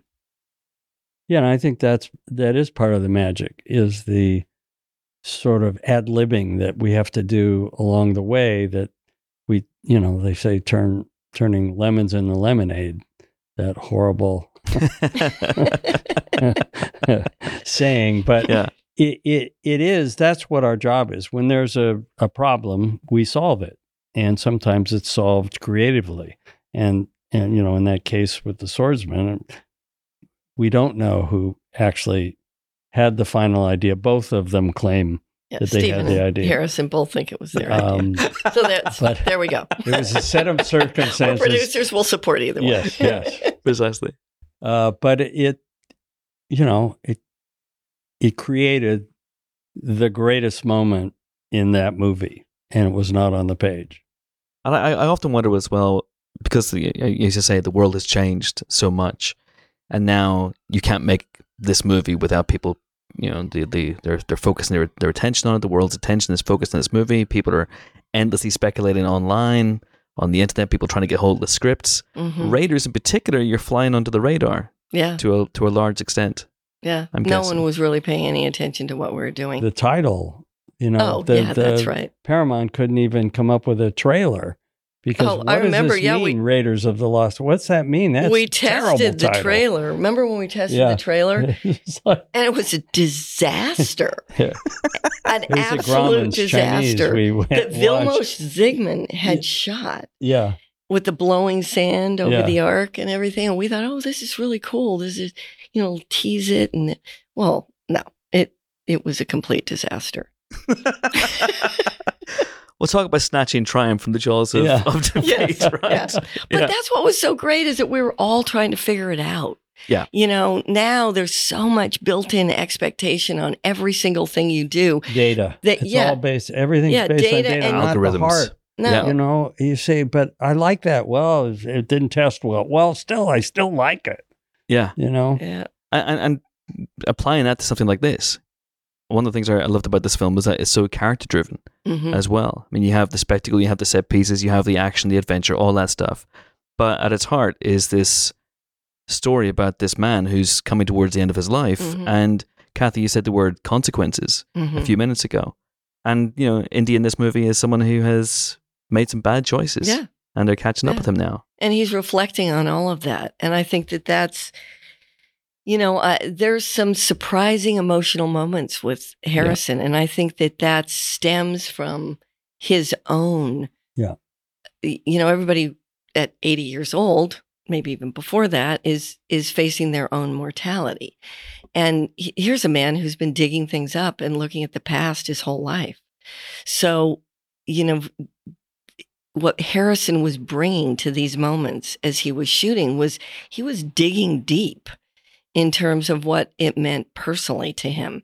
And I think, again, that's why people love this character so much, because they feel like he is a part of that. He, Harrison Ford, is an element of Indiana Jones. It's not just a character on the movie screen. They feel like they know him to some extent. And there's something interesting about that, watching him on this publicity tour, watching Harrison over the last month or 6 weeks or so. And he's a much more vulnerable than I think we've ever seen him. Yeah. And there's something about him, like he's very much tuned in. I think, I don't know whether it's a case of finally he's accepted what he means to people and what this character means to people and this franchise means to people. And He's very reflective. I agree. Yeah, he's very funny but serious about it. You know, he's always been a little irreverent. Yeah, but it's a genuine authenticity that he brings to the character and to himself, I think now. He's very comfortable now. But I agree with you, Chris. I think there is a vulnerability right now because even though Harrison's doing an amazing amount of work right now, in addition to Indy, it's been quite spectacular to watch him in Shrinking now and 1923, and who knows what else he's going to do. But this character, I think even more than Han Solo to some extent, I think he just feels very close to. Absolutely. And what about you guys? I mean, we talked about what Raiders means to you both, but you've had decent careers. I think it's fair to say that. But we've had a lot of adventures. A lot of adventures. Yeah.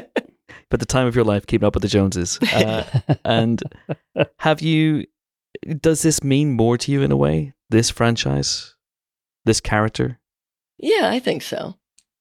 I think for all those reasons. It's where it all started. It's a family. And this is a reunion of the family in a lot of ways. And there will be another reunion. It won't be on the screen, but we're all great friends.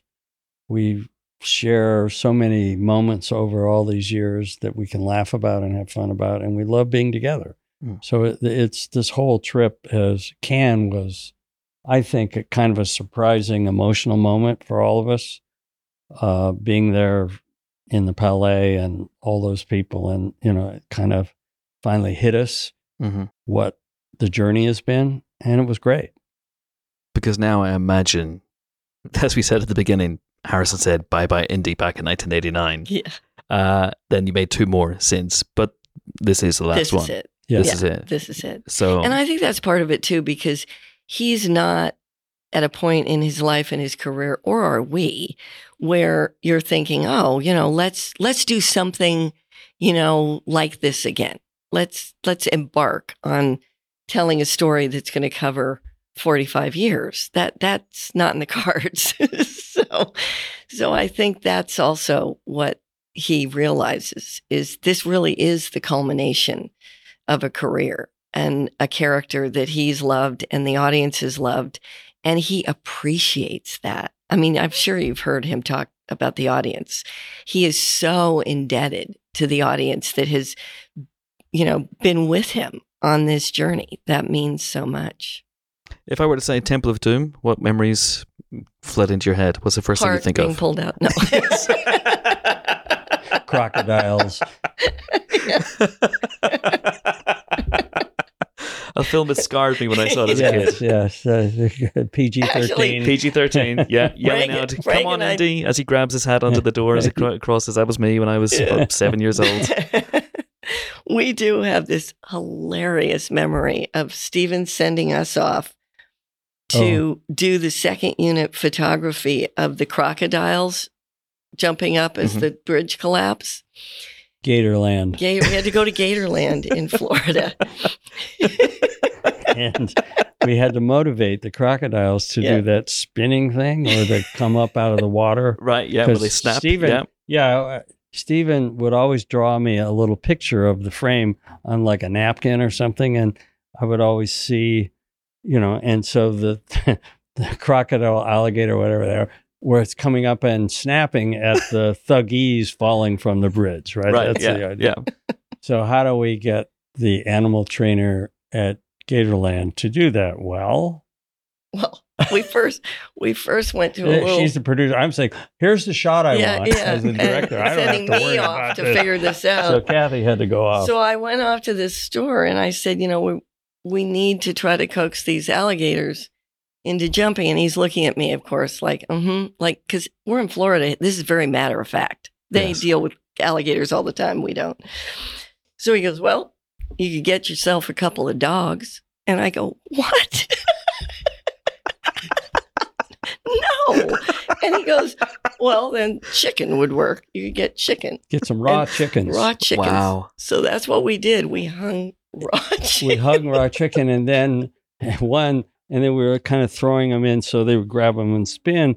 And then alligators or crocodile, they're different, right? Yes, they're different. Yeah, we had alligators, I think. Yes, we had alligators. But they're not real smart either. And one of the raw chickens landed on his head. Head. And he was looking around and it was up here.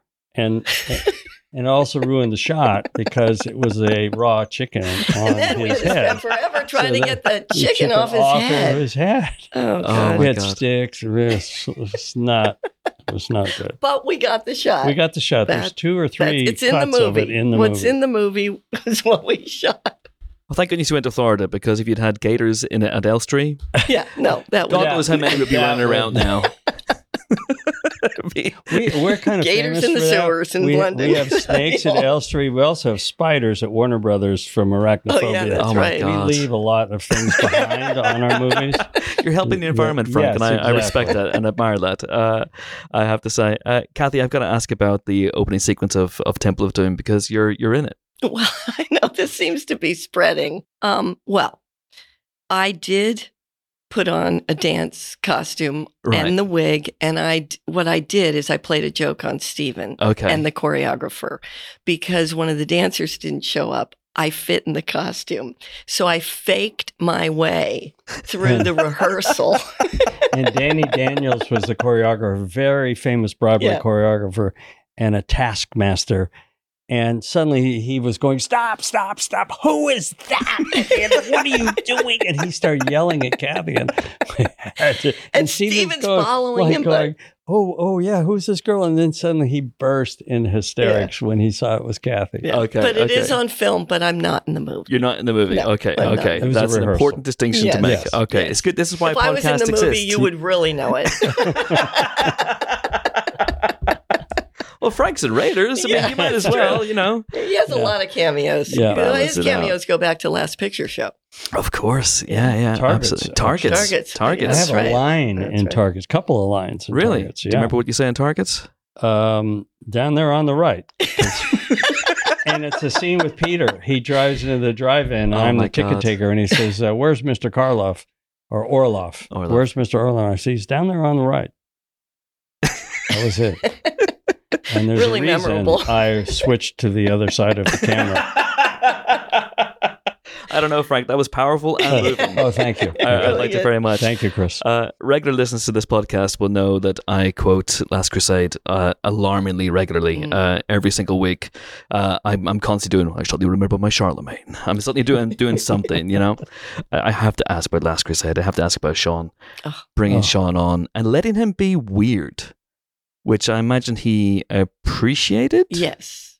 At first, he wanted to be the character you would think, which is that Indiana Jones was learning everything he knew from his father. But the twist, the flipping it on its head, is what made it weird and what made it great, is that he was just this fish out of water. And that's why it's so fun. And Sean just loved that. Yeah, it's a beautiful performance. That's the Sean Connery Appreciation Society going past. Just the cruised by. Yeah, that was the sidecar. That's the scene we shot. Yeah, thank you, Sean. Right now, and that last shot that you nailed, Frank, in the movie of them going away. That was clearly always designed as the last shot. Yes. Yeah. It was in the script. Yeah. And Stephen didn't want to shoot that himself. It was during post. He was in the cutting room. In those days, we had a lot of those little units, second units. Well, in fairness, Frank, he had you doing a lot of second unit. That was a big part of the process. That's how we stayed on schedule. Yeah. Don't tell Stephen this. We're done. Frank, could you hang around here and do 4 or 5 shots of the plane taking off? Sure, Stephen. It was fun. And, when you're directing the second unit, you're emulating or copying or imitating what the first unit director would do. So it was a great film school for me that I was trying to imitate what Stephen, and he'd give me these little drawings on napkins, so I had those around. But to design the shot so it looked like his. I didn't want my own stamp on it. So between doing that with Steven and with Bob Zemeckis, I had just this fantastic training ground as a director. Did Bob Zemeckis do that in the same way? Because Steven seems to be no, he didn't sketching. do the napkin thing. He actually did a storyboard. I have images of you holding up a napkin at the camera going, is that no, my my finest moment on Back to the Future was directing the dog, Einstein. I got him to bark on cue. It was really... That is amazing. I love that. I've got to ask about River Phoenix as well in that movie. Oh. He's so great. He was so great. In fact, casting him, I remember at the time, he wasn't really that well known. I'm trying to remember, was Stand By Me had come out. Before, yeah. okay. Yeah. That's, yes. So he'd reached some height of success with that. But he was a delight to work with. And he was somebody who just looked up to Harrison in a way that it was very much a father-son kind of dynamic. Yeah, and Harrison spent a lot of time with him talking about the character and the little nuances that he had with the character that, and River was fascinated and really absorbed it, loved talking about it so he could bring it to the young Indy. Yeah. So it was really great. And there we were on location again in New Mexico with this great train and the circus and all of those things. You know, again, it was just such fun and such an adventure for us. I think too, though, that what Moab. a stamp is, and certainly help River, is that because we're doing everything in camera. Yeah. There's so much today where the process starts out by, okay, we'll do this piece where we shoot it here, and then we're going to, add to the set, and we're going to do a CG train, and we're going to film this in, on the stage, and it's in pieces. When you actually get to walk onto a set and you have to execute everything in real time, which so rarely happens nowadays, that's very different. And for a young actor like River, that was everything. We're in Moab, Utah, and we again on an adventure ourselves with the horses and the crane and the incredible scenery that we had there. And it added to, I think, what the actors were feeling. It does. I think Steven always said that. He felt it was really important that the energy behind the camera gets transferred onto the screen. And I think that's a more complicated process these days with how, again, we're doing things in so many different pieces. It's really difficult to stay, in the momentum of the moment. And I think he's right. Oftentimes he was the one driving the set even more so than an AD because he wanted that energy on the screen. Kathy, so you're not in Temple of Doom, but Frank, you are in Raiders and kind of in Last Crusade as well, Dr. Fantasy. Which is a lovely little touch. On the train. On the train, yeah. And it's a magic trick of how he gets out. Yeah. Yeah, well, I designed that trick. I have to say. I have the copyright on the magic trunk that he gets in and goes with a tip of the hat to Ricky Jay. Yes. Oh, the great Ricky Jay. Fantastic. And then one last thing about Crystal Skull as well. So you fast forward 19 years later, Harrison revokes the bye-bye Indy. comes back in for one more go. And that now movie, we're in Hello, Indy. hello, Indy. I remember you. Yes. And that movie does seem from the outside that there's a lot of practical stuff, but there was also a lot of CG as well. Was that something that you talked about, trying to keep the spirit of Indy while at the same time? I think in an interesting way, it's a bit of a product of deciding that we were making the movie in the States and that we were not going to be doing the level of traveling that we had done with the other movies.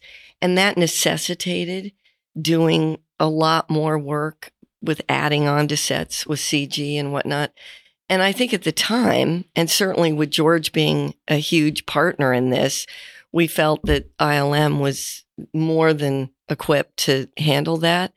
But that was at the beginning of the use of CG work with what we were doing with Indy and Jurassic Park and what George had done with Star Wars, that now we realize that that's actually something that pushes you away a bit, because it's that sense of what is real and unreal. And because Indy is so fundamentally based on shooting things in reality, I think if we had the choice again, we probably wouldn't have done that. And that was something that Jim was really adamant about with this movie, even though, again, the story necessitated some CG work, but he really drove everybody to try to do as much in camera as we possibly could. That's why we went to Sicily. Mm-hmm. It's part of the story. It's the real place. You can, if you have to ad lib and say, oh, we can't shoot this way, you can do it this way. It's there. It's real. It's what it was. Yeah. And that's why you have Harrison as well, even though I think people know now there's a large prologue at the beginning of the movie where we see a de-aged Indy. Yeah. But Harrison. He's driving the tech on that. Precisely. Yeah. Absolutely. Yeah. And you can feel it Yeah. as well in the bones of the character. Well, guys, it is very, very sad that this is the end of the road for Indy, but it's been wonderful talking to you both. And thanks so much indeed for your time. Thanks, Chris. Thank you, Chris. Good to talk to you. Thank you. Thank you. Okay, so that was Kathleen Kennedy and Frank Marshall. And weirdly, they are also going to be part of an Empire podcast special that will be putting up very, very soon because the Empire VIP Club, which is fantastic. Sign up now, empireonline.com/VIP. I'm guessing, Jimbo? Sure. You have no idea, but that's fine. It exists and it is awesome. And you get a magazine subscription and the spoiler special subscription, and you also get the chance to come to events like the one we had the other night when we screened Indiana Jones and the Dial of Destiny for about 300 VIP Club subscribers. And then afterwards, James Mangold, Kathleen Kennedy and Frank Marshall came along and spoke to our Ian Freer, and that Q&A is going to be up as its own special. But luckily, there was very little cross-pollination of anecdotes, so that's good. So you'll be hearing some new stuff. And yes, Indiana Jones and the Dial of Destiny is getting a spoiler special treatment as well. I sat down with Jim Mangold just the other day, and we had a good old natter about that movie. So that spoiler special will be out in about 2 weeks or so. And there's so much good spoiler special content coming your way. Mr. McQuarrie, notwithstanding, there's a lot of other stuff as well. So sign up now. $2.99 a month, $32.99 a year. Empire.supportingcast.fm. Yes, it is. Sounds good. It's exactly the same link, in fact, that you can use to sign up to Pilot Plus. Oh, here he goes. Just saying. It gives you the option of both, so sign up to both at the same time. Why don't we do it like a package deal thing? I don't understand. This is... It's beyond us. It's wild. It's beyond our capacity. It is. Anyway, sign up to those things. And now it's time to talk about the movies that are coming out this week. And there are a couple of other movies out, but by and large, the studios are running scared of Indiana Jones and the Dial of Destiny. Should they? Helen O'Hara, this is the 5th Indiana Jones film, the first one for 15 years. And let's be honest, unless they reboot 5-10 years down the line with a new actor, good luck. Good luck with that. Ooh. This is the last Indiana Jones movie because Harrison Ford is finally hanging up the hat and the whip after this. But what do you make of this one?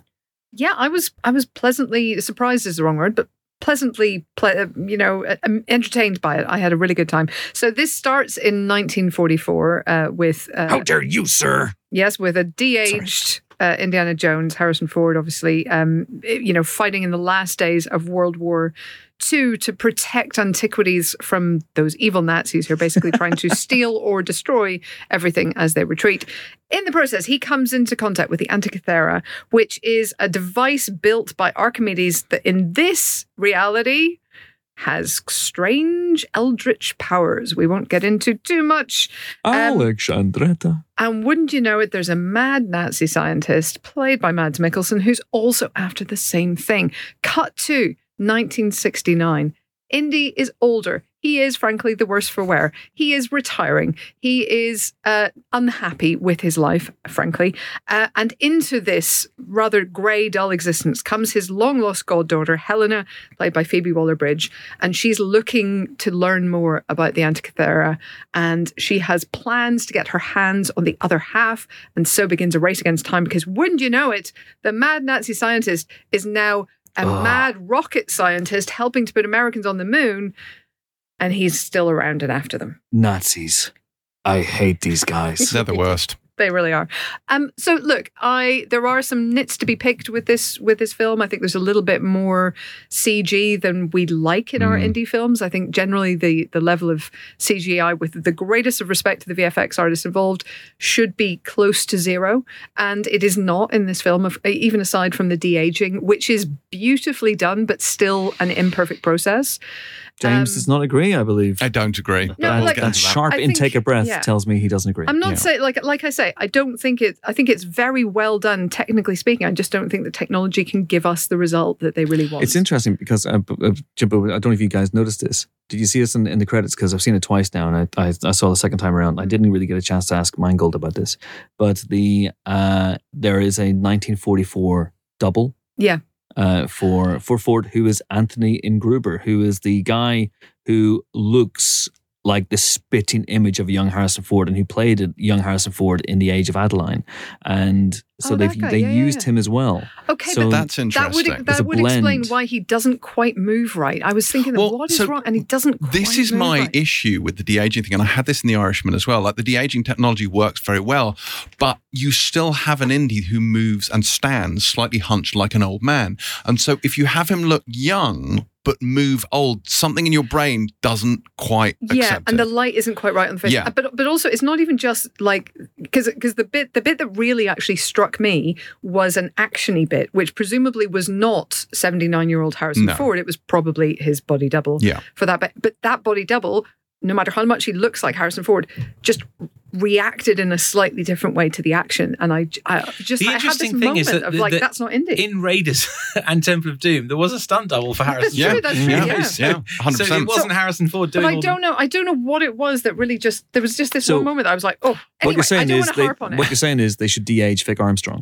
Yes, that's what we're saying. That would solve it. Look, I don't want to harp on this. It's one little bit of the movie. You can get past it. My issue with CG and stuff was more a few kind of like backgrounds and things later, where I was like, there's obvious compositing. You're there. You are there on location. I don't understand why I'm watching a composite. I don't think I need to be. But anyway, so there were moments like that took me out of it. I think the pace is really good. I think Mangold does get the sort of Spielbergian, Indiana Jonesy pace right. I think it feels quick. It feels lively, and it also feels like a story about aging and grief and things that we've lost. And so I think that all works. I thought the kind of the MacGuffin worked with the themes as it does in the best Indiana Jones movies. I thought Phoebe Waller-Bridge was loads of fun. Not always. She's definitely not always likable. I don't think she's meant to be, but I think she's always kind of interesting and lively, and that was quite fun. So some of the banter wasn't quite as sharp as I wanted. Sometimes it wasn't as funny as I wanted. And like I say, I had a little bit of issue with some of the CG, but generally I had a really good time. I was very entertained, and I went in with, I think, moderate expectations, because the reviews have not all been brilliant, but I had a really good time. I enjoyed it, I think, a fair bit less than you. I wonder sometimes whether it depends on, probably not in your case, because I know you love the Indiana Jones films as well, but I wonder if you go into these films kind of not expecting all that much, there's a good film at its heart. It's an adventure, it's well staged, it's really competently put together, there's some really fun sequences in it. But I think it's difficult when you love the original trilogy so much. And look, going into this, the best this film could really hope was to be the fourth best Indiana Jones film, which it is, comfortably, which it absolutely is. Like, it was not going to be better than any of those original films. But I suppose the point with this is, like, if it was like a greatest hits package, I could almost accept that. But it felt to me like a kind of mediocre hits package where it did everything competently, but it didn't do anything brilliantly. And so all the way through I was like, it's fine, but there were moments where my attention was wandering, and I don't want that to happen in an indie film. So I was a little bit, I think, disappointed by that. Yeah, I mean, you're right, we could bang on about the de-aging forever. It is a small part of the film, and it's not a big deal. Though I will say, just on that point, I do feel a little bit like they clearly made the decision that they thought Harrison Ford should play Indy at all times, except when doing stunts. And I understand and respect that choice. But I think if you are going to have a young Indiana Jones, and it is only for a small part of the film, just bring in a body double and put his face on it. And also, while you're at it, do and I know it sounds like blasphemy, but he has old man voice. He doesn't sound like young Indy They anymore. have messed with his voice, though. Yeah, they've tried, but do what they did with Hamill in Mandalorian and just use a computer composite of young Indy's voice. Because I feel like if you are trying to give us young Indy and you have the technology to do young Indy, while I respect the fidelity of getting Harrison to do it, I would go for verisimilitude. Really, that would be my choice in this. Yeah, but rightly or wrongly. Fair enough. Yeah. Eddie, looking forward to it? Yeah, 100%. I will be seeing it like later today or tomorrow. Oh, exciting! Yeah, I've been working flat out, so I'm very excited to see it, and I was very excited to see Kingdom of the Crystal Skull when it came out. So. I don't know what to say. I could tell you a story about that film, which, but I want to support the movie, but, it was disappointing. And I remember seeing Frank Marshall saying, yeah, there's no CG in this movie and all the creatures are real. And then there was all those red ants. And I was like, dude, there's just loads of CG ants. And the gophers anyway, and the monkeys. I'm so sorry. Literally, the first shot of the movie is a CG gopher or a CG groundhog, whatever the hell it is. But the fridge. Moving on. Nuke the fridge. I remember very, very strongly seeing Kingdom of the Crystal Skull at Cannes and going into Cannes and going in with such high expectations and coming out just utterly despondent. I The life spoke to you had been drained afterwards. from me. I was the reviews editor at the time, and I spoke to you afterwards, and you were upset. But then I spoke to Damo, who had a really lovely time. Oh, but bless him, he's Marcus Brody. I mean, he had no idea what he had just seen. With any luck, he's got the Grail already. Yeah. But it was profound and crushing disappointment. What I thought was interesting, with the interview with Frank Marshall and Kathleen Kennedy was, we brought it up right at the end, but I think they know. I think they know that it wasn't that good a movie. It wasn't. I don't think anyone brought their A game to that movie, apart from Ford, who's really and good. John Williams. And John Williams, always brilliant. He doesn't have another game. He does not have another game. He only has an A game. He doesn't know B, which is a real challenge for a composer. Challenge for a composer, yeah. It's to his detriment. He does not recognize B. But yeah, this movie, I was more optimistic about, but still worried. Obviously, no Spielberg. And Mangold's great. He's an old school Hollywood guy, but does he have the visual wit of Spielberg? Probably on reflection, no. But I think also he knows that, and he plays to his strengths. I think anyone expecting this to be Logan 2.0 will be disappointed as well. It is a bit more about Ella. It's a bit more Ella Gag. It's a bit more about the aging action hero. But by and large, it's also a swashbuckling Indiana Jones thriller that, for me, doesn't reach the heights of the first three, but then very few films do. And there's no shame in that whatsoever. But it's a well written, well acted. Ford in particular is incredible in this. Weirdly enough, doing that question at the beginning, about your favorite non-franchise Harrison Ford movie, made me, looking at the IMDb, trying to come up with something that wasn't The Fugitive or Air Force One or Witness, you bastards, was actually a bit tough because he's not above franchises. He doesn't see it as a bad thing. He's made a lot of franchises, but I would also say that the last 10, 15 years of his career, maybe even 20 years of his career, there have been some poor choices. And there have been famously a lot of films that he's turned down that he might have been brilliant in. He turned down the Michael Douglas role in Traffic, for example, And I think that there's a great, great actor in there. And I don't know what it is. Like, something has lit a fire under his ass recently, because he's doing this, he's doing Shrinking, he's doing 1923 as well. And it feels like he is, I'm not suggesting in any way, shape or form that he was coasting through his career, because he clearly wasn't. But it feels like something has galvanized him. Maybe it is, he's raging against the dying of a light. Maybe it is that. And maybe he's got one more great innings in him. But there's some really, really great moments in this. Like, one of the things about Ford is Indy throughout the first, well, yeah, he's really great in Crystal Skull as well. So throughout the previous Indy movies, so these are great movie star performances. Yeah. This is one of the first times that he really gets to play a human being as well as Indiana Jones. And there's some really, really lovely, heart-rending moments. There's one speech in particular to Phoebe Waller-Bridge on a boat, which you'll know when you see it. Oh, I'm so excited. He's so good. He's so good. You tease. You tease. We'll tease you with this. We gave this one 4 stars. 4 stars then for Indiana Jones and the Dial of Destiny. It's a movie I'm very much looking forward to getting into in the spoiler special style down the line. We can actually talk about stuff instead of tiptoeing around it as we just did. But 4 stars then for the new Indy. There are some brave and foolhardy souls. There's a film starring Sarah Snook, which is snooked out onto Netflix. It's called Run Rabbit Run, and we'll review that on next week's show. It's a psychological thriller that was shot some time ago, I believe. Draw your own conclusions from that. We'll talk about that in next week's show. But there's an animated movie called Ruby Gillman, Teenage Kraken. Yes. That's a Kraken. That's a Kraken. So this is a little... Let's call her a girl, voiced by Lana Condor, who's growing up in a seaside town. Very cool design, by the way, for this film. Very cool seaside town. And her mother, voiced by Toni Collette, has always told her to stay away from the sea. And it turns out... well, first of all, it turns out that's a problem because her prom is going to be on a boat and she's very keen to go. Secondly, it turns out that that's because she will transform into a giant kraken if she goes in the water. We've all been there. It's very relatable. And basically, this is a story where she finds out that basically the women in her family are giant krakens, hereditary guardians of the sea, destined to protect it from evil mermaids and the like. So that's her job, and that's the identity that she has to struggle with while also trying to, go to prom, I guess. So it's very cute. It's a little bit like Turning Red was in some respects a couple of years back. Not quite as good as that, but I was entertained. Jane Fonda voices her grandma. You've got people like Coleman Domingo in there and Annie Murphy. Really, really great voice cast. Like I say, beautiful design.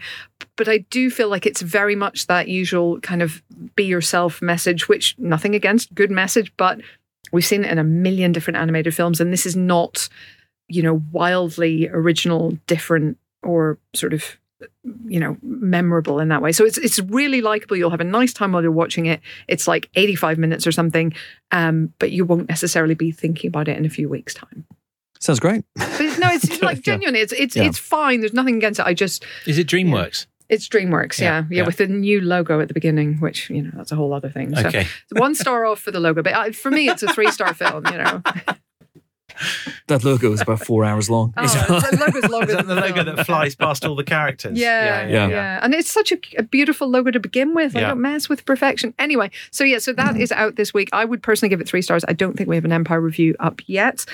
And then the other one that's out this week is La Syndicaliste, which is Isabelle Huppert as a French, kind of an odd situation that we don't necessarily exactly have in this country, but she is a very senior role representing labor in a sort of French nuclear agency. So she represents the workers essentially against the management, but she's working in the building with the management, trying to keep everything on track. And she discovers something. She discovers that there are secret deals afoot to basically sell stuff to the Chinese. And she tries to whistleblow and is attacked in her house, or claims she has been attacked in her house. And then lots of sort of conspiracy-minded stuff happens, which I won't get into for fear of spoiling it. This was interesting because I thought it was a fascinating story. I didn't know where it was going from one moment to the next. It is based on a true story and a book that's been written on it, but it does do quite a good job of sort of keeping you guessing. What was odd to me is that Isabelle Huppert is very dialed back in it, presumably based on the real person. Very, very dialed back to the point where you're not always sure what you're meant to think of her or how you're meant to feel or how she's feeling. And that is deliberate and built into the character, but to a degree that I didn't really expect. And it makes it a little bit hard to engage with, but really a fascinating, terrifying, strange story. So yeah, worth a look. If you've had your fill of, blockbuster, swashbuckling, then this is absolutely the opposite of that in a good way, All right. Blimey. Jimbo, see anything this week? An awful lot of TV. for obviously the Pilot TV podcast, but specifically I have a couple of big interviews, both of which required me to watch 10 hours of television. Wow. So yeah, it's been a lot. Why did they require you to watch 10 hours of TV? Well, because when you do a spoiler interview, you have to is it a have spoiler seen the interview? whole thing. Yes. Who are you doing? And I can't say at this particular stage because it hasn't happened yet, and I'm concerned it won't, so I don't want to do it. All right. But yeah. Is it Coronation Street? It is Are you Coronation finally Street. Yes, doing that's exactly what's happening. The Coronation Street spoiler special. You've watched 65 years. I have watched 65 straight years of it. I've gone back to the beginning. No, it's something I'm very excited about, which I wasn't even sure was coming back and is coming back, and it's a very good show. So that's good. Anyway, on that note, that is it for this week's Empire podcast. I'm accelerating this outro because I need to go pick up my daughter from school. And join us next week for more film-related fun, where we'll be joined by Leah Lewis and Mamadou Athi, the stars of Pixar's new movie Elemental. And there may be at least one member of the cast of Mission Impossible Dead Reckoning Part 1 in the mix as well, because that's out in 2 weeks' time. Anyway, it is time to say goodbye to my 3 colleagues of such lethal cunning. Helen and Harry, goodbye. Toodaloo. You know, I'm going to grill you about your Glastonbury experiences. I know you are. Next week. Just not this week, yeah. It's goodbye from James Dyer. Goodbye, Chris. It's goodbye from Eddie Hamilton. Bye-bye, Chris. Thank you for having me. Eddie, you are welcome back anytime. I think in a few weeks' time, once Mission is out there, we can come back and we'll pump you for information. That'd be fun. Yeah. All right. Information. Absolutely. We're on a mission to ask about Mission. Thank you so much for listening. See you next time. Bye-bye. Bye-bye.